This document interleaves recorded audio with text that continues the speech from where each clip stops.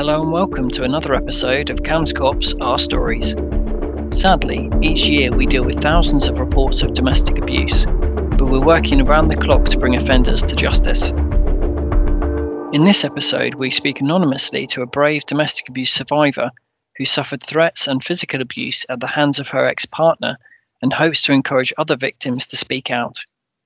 We will also be hearing from Detective Constable Jess Day, who investigated this case and will explain the support available to sufferers of abuse.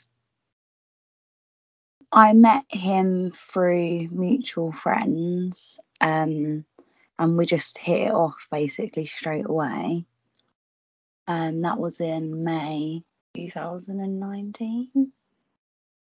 It was really good in the beginning.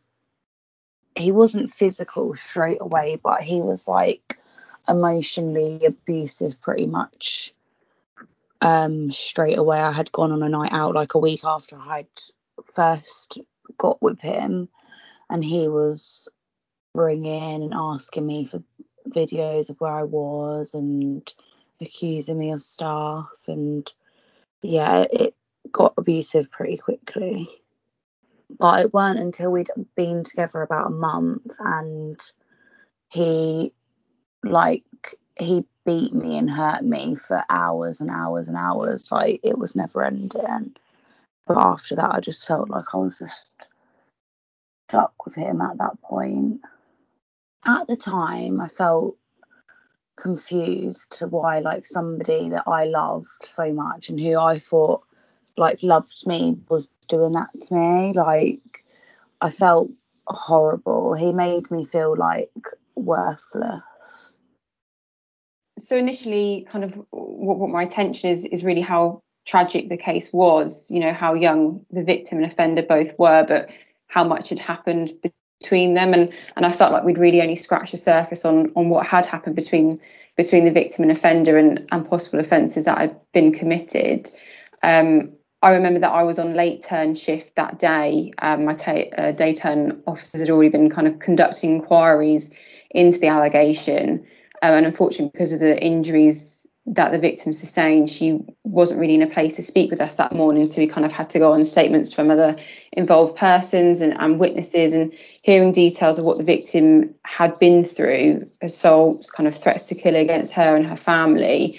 I was just really concerned about the ongoing safety of the victim and her family. So we were all really driven as a team to kind of make sure we could do everything that we could to get to the bottom of what happened and obviously get justice.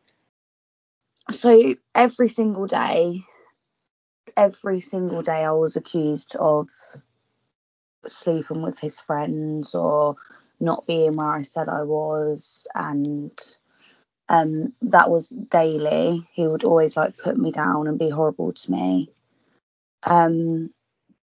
And then he'd like make up for it by going and buying me some expensive clothes or shoes or bags. Like, he always got me to forgive him. We was arguing and he was getting like really angry and he threw all my stuff like outside. I was with my daughter and I tried to leave and he tried to snap my car door off and like rip my little girl out of my arms. And it weren't until he had like scared me like around her that I realised I couldn't be with him anymore, and he was a really like dangerous person. So social services were involved at the time because of his history he had had, and people were worried about me, so they reported me to social services. And I told them what had been going on.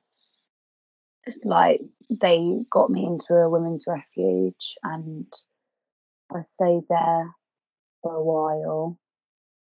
So there were kind of many different elements to the investigation, and the offender was arrested on the night of the incident itself. So after receiving the initial report from the victim's mum about the kind of ongoing abuse and abuse that was actually occurring at that present moment, response officers went to the offender's home address to try and apprehend him. However, neither the victim or offender were there at that time. Obviously, that raised concerns for everyone involved. Where were they? What was going on? Our main priority was obviously safeguarding the victim and making sure that we were there to kind of offer any help and get her any medical attention should she need it. However, when the offender saw that the police were at his house, he returned with the victim, but he'd actually told the victim not to tell police the reasons why she had sustained those injuries, and actually told her to tell the police that they were in a car accident, in a way to try and explain away her injuries. However, it didn't really fool police, and officers arrested him immediately, and he was brought into custody, which is luckily where he stayed. And luckily, we did manage to secure a number of charges, should I say, against the suspect. And he was remanded in custody and then remanded in prison until his trial. Independent domestic violence advisor was provided to the victim, along with alarm systems. She was referred to Victims Hub. Markers were placed on her phone and address, so if she was to call us again, it would highlight to our control centre kind of the previous history between the two, and to make officers aware of the history, and that we needed to get there obviously as soon as we possibly could. The police were actually really good. They really supported me. Any little questions I had about what was going on, and if I was worried, I could just ring up and they would put my mind at ease. And they honestly did support me throughout the whole time of him being arrested to him being sentenced.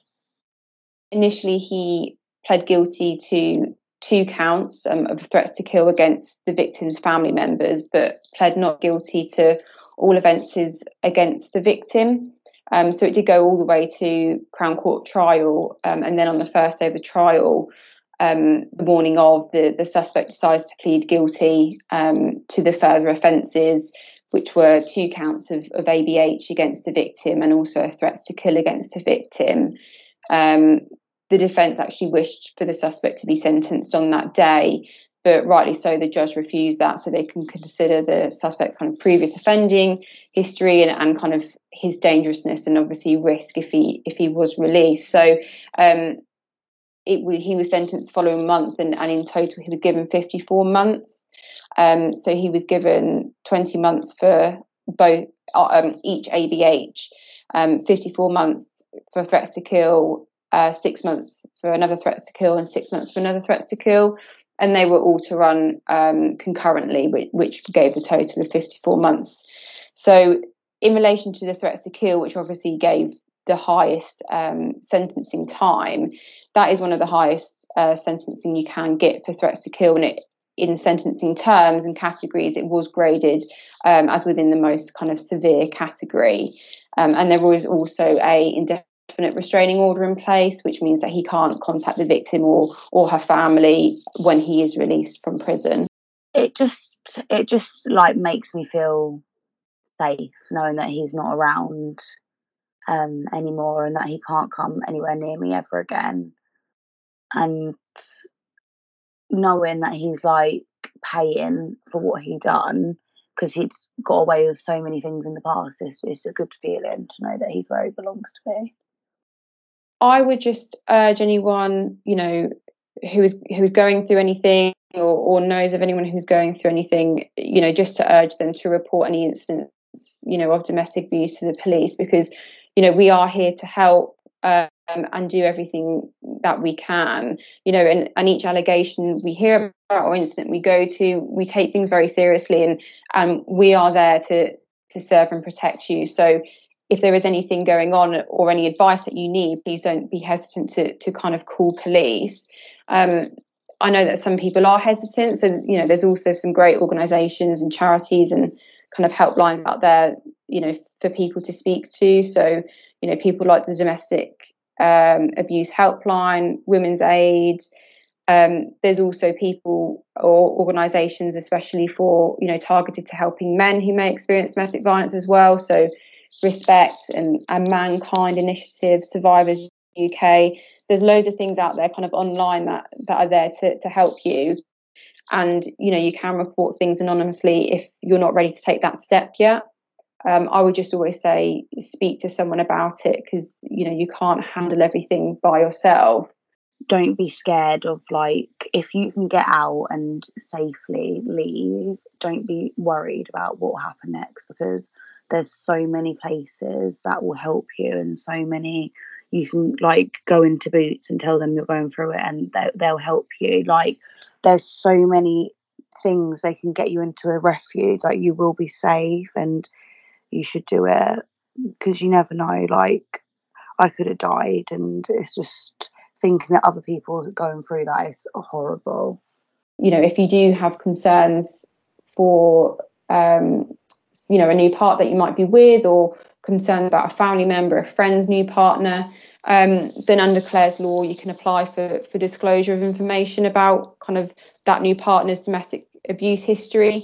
There's a lot of information about that online, and you can do that through kind of your local police. So there's information on the CAMHS police website about that too, and I think that's a really key tool that we have to kind of safeguard potential victims or people who are in a new relationship and do have those concerns. My life now is honestly the best it has ever been. Leaving him and putting him in prison was the best thing that I ever done with my life, and honestly it's in such a good direction right now. I'm allowed to work and do normal things and just live my life and have my friends and family back, and life is really good.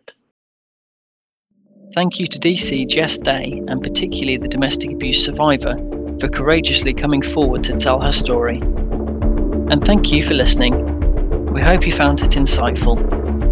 Remember to look out for the next episode of CAMHS Cops Our Stories on our YouTube channel.